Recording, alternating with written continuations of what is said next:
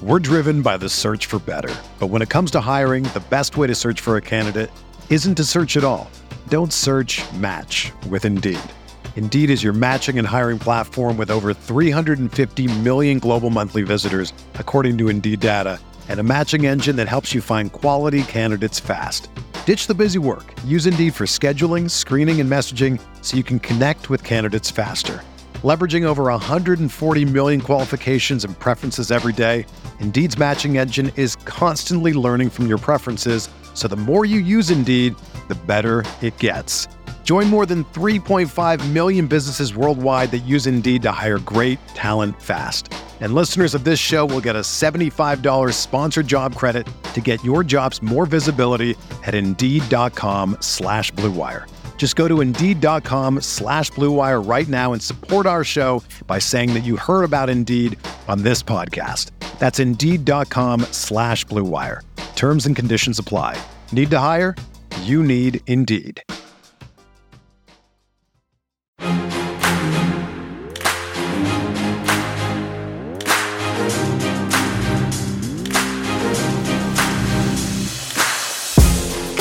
Hey everyone, Dan Bach here with a special edition of the Daily Fantasy Fix. As this is the time of year where, unfortunately, well, it is kind of fortunate because if you have this problem, that means you had a successful year grinding daily fantasy. And of course, I'm talking about paying the piper, paying the government, and how to do those DFS taxes.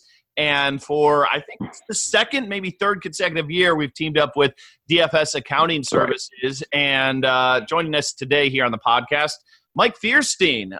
Mike, welcome back to the show. This is our annual conversation about DFS taxes, which I know most people are like snooze fest, but let's face it, like this is important stuff for those people who are winning DFS players because, you know, again, you got to pay your fair share. So how are things? Things are good, Dan. Thanks for having me on again. It's always a joy to come on and talk taxes. This is what we do. We're in the middle of tax season, so it's crunch time. We're fielding a lot of great questions regarding taxes and from the DFS community. And with the new Tax Jobs and Cuts Act, I mean, there's a lot of changes that happen and a lot of changes that happen specifically to the tax laws concerning DFS players. Well, let's talk about those changes. Let's start there. I actually haven't even done mine yet. I'm still waiting on some stuff. So I got to know what I've got coming here. So what were the big changes? Because you're right. Like I've heard from a lot of people in terms of like the actual forms themselves. It's like just one page front and back, and there's a lot less when you look at it compared to what we've had in years past. So take us through what we need to know, at least in the changes front, when doing taxes this year. Right. Definitely. So there are a lot of changes that we could go in and discuss. But one of the big changes, and then what we've talked about a lot, is the hobby loss changes. So the hobby loss was an area that if you were a part-time DFS player, the part-time DFS players could utilize. Ideally, you would be able to deduct your losses from the various DFS operators and place them against, offset them against your DFS winnings. Well, with the Tax Jobs and Cuts Act, they completely got rid of those hobby losses and expenses. So it's pretty cut and dry now. If you find yourself as a part-time player, or maybe you only play during the football season, baseball season, and you win big, unfortunately, there really isn't a way to offset that income. And at that point, we just tell people that, hey, if that is the case, if you find yourself as a part-time player, then really we suggest cash flowing. Make sure that you have put money aside. Make sure you have, conservatively, we like to say 35 to 40% tucked away for tax time from now.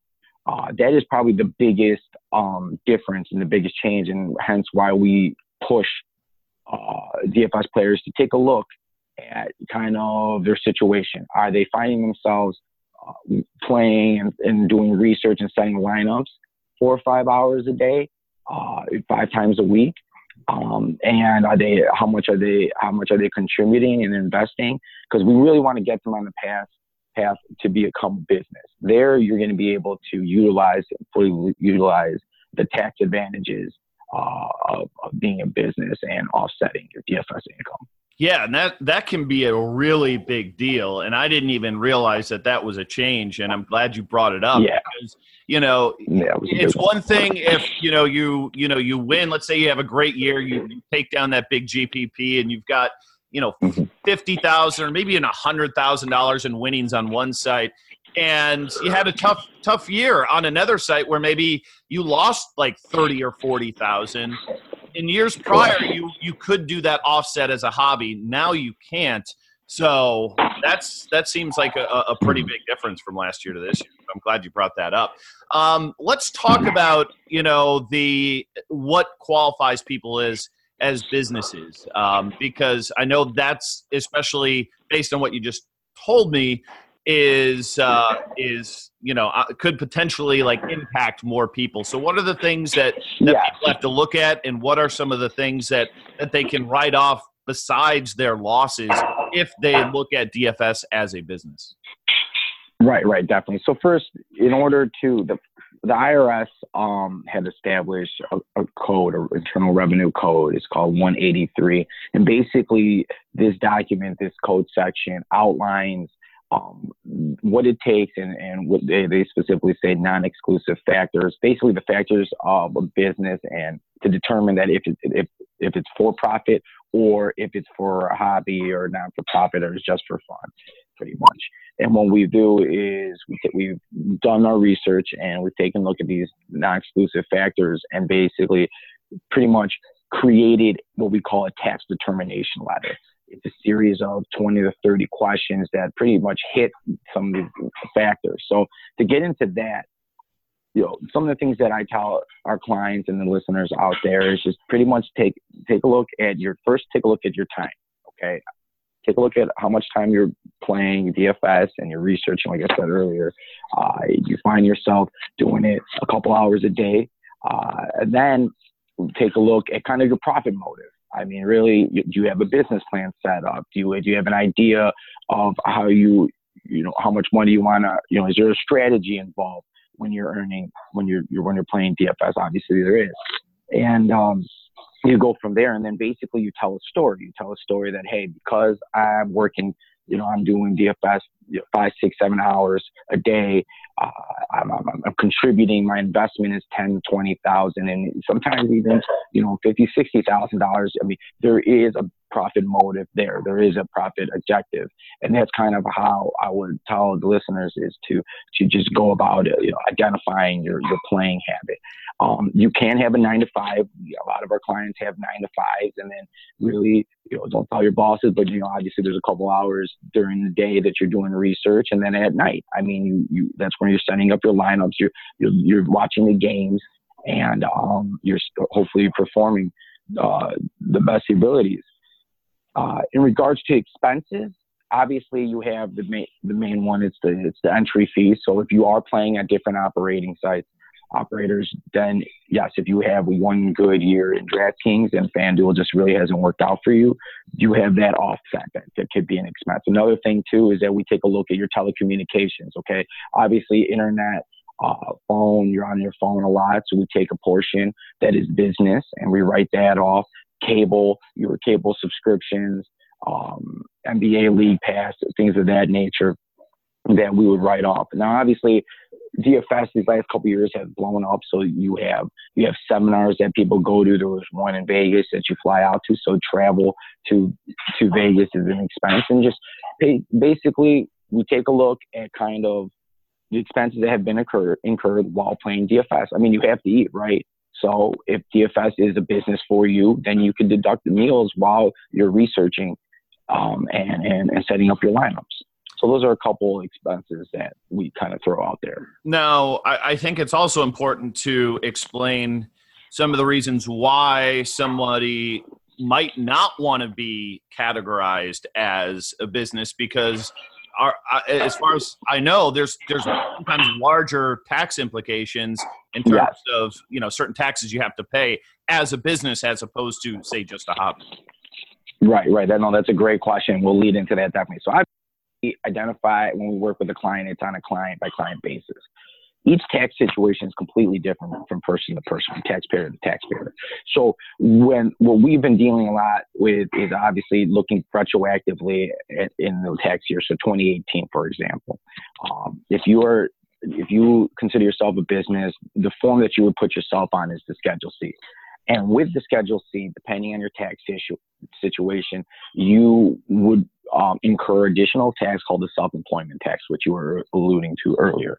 And what that is as a business, you put it on the Schedule C, you're considered self-employed. And the IRS says if you're self-employed, you have to pay the employer portion of this tax called the FICA tax, which is Social Security, Medicare. A lot of people, we pay it on our end on your W-2s. If you take a look, there's a box that you paid in throughout the year. But you pay in the employer portion and the employee portion, which is an additional 15.3%.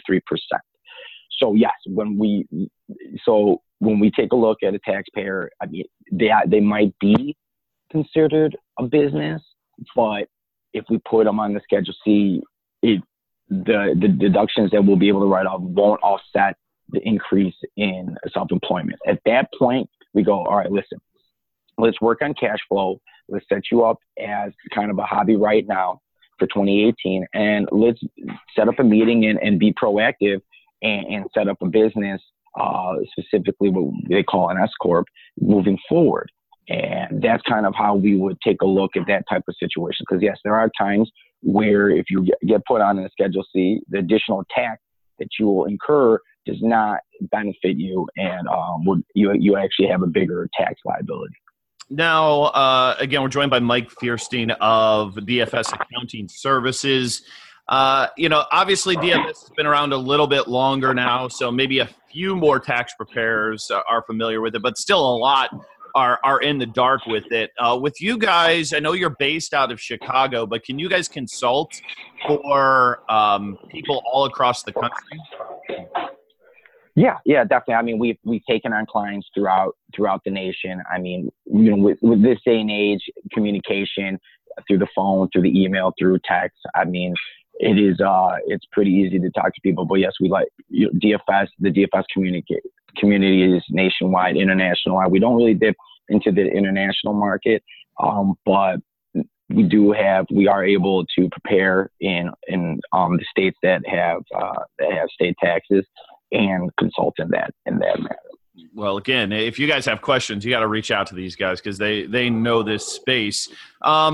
Let's talk a little bit about maybe less, not so much about April 15th coming up here, but you guys, I think, can obviously help people because every single day, basically in this space, people are winning arguably life-changing money. I mean, if I won $100,000 when I was 21 years old, I don't know what I would have done. I probably would have made a ton of mistakes and spent too much of it.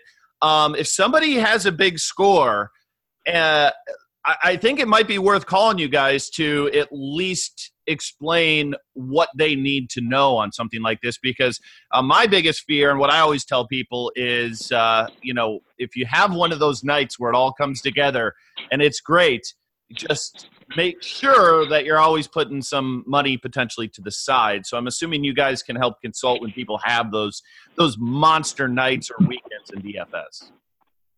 Right, exactly. We always push people, listen, don't hesitate to reach out. We're very accessible. You could go onto our website, dfsaccounting.com. It's pretty easy.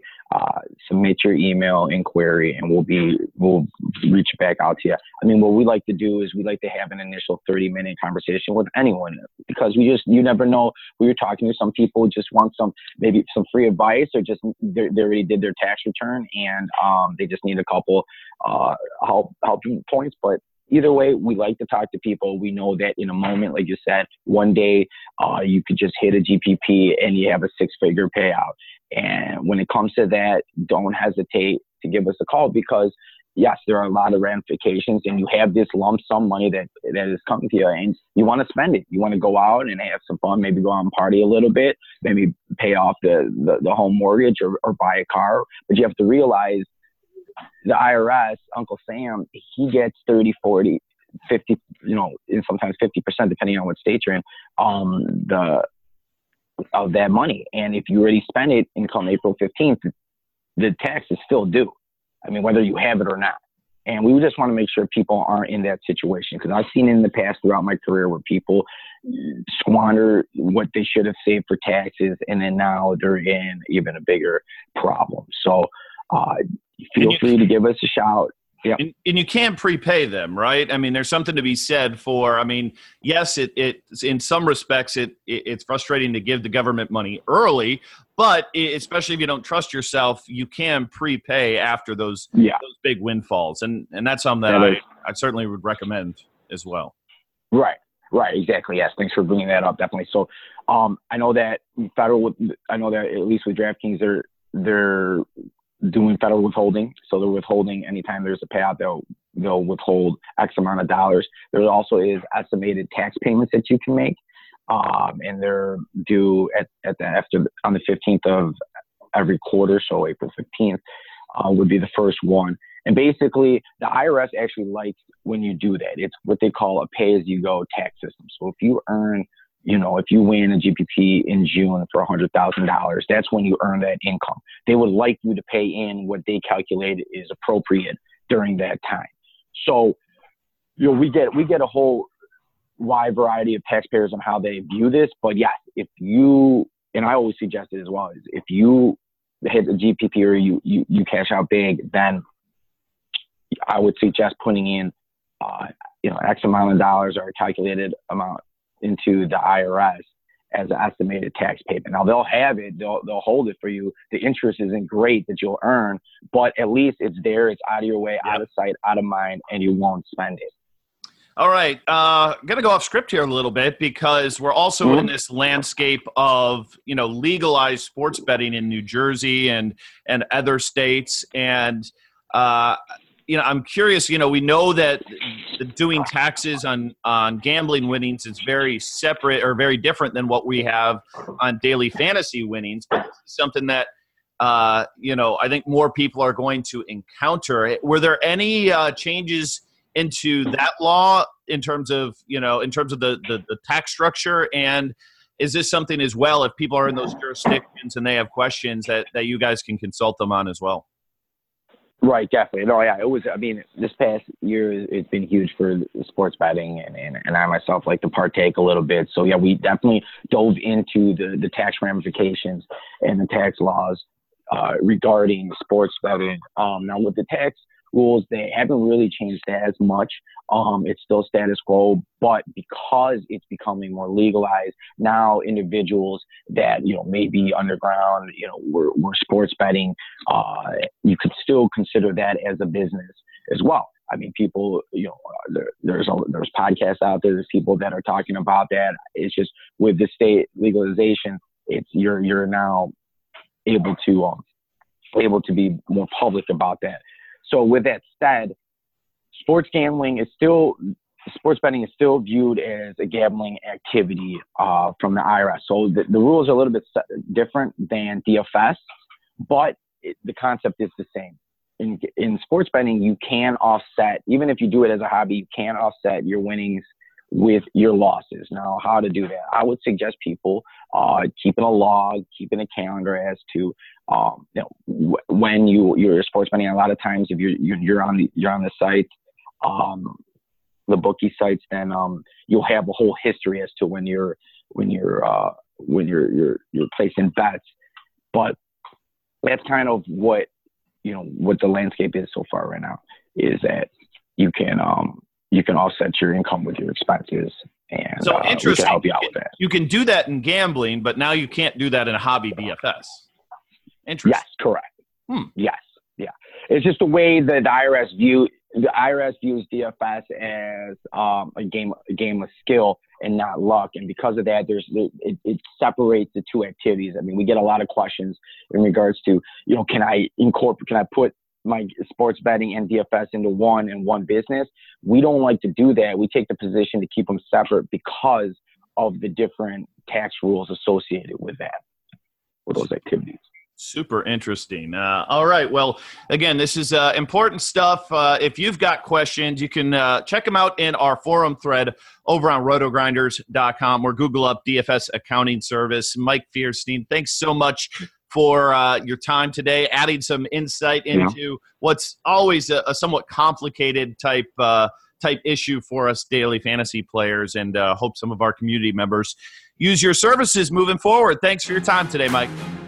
Thanks a lot, Dan. I appreciate you. And again, one more thing, just always tell the taxpayers and clients, be proactive, reach out, do not wait, because if you wait, it'll be too late. There you go. Check them out, DFS Accounting Services. Thanks for checking out our special edition of the Fantasy Fix podcast. More always, you never know when we're going to pop up. So thanks for obviously being a subscriber here at rotogrinders.com, and talk to you soon. See you, everybody.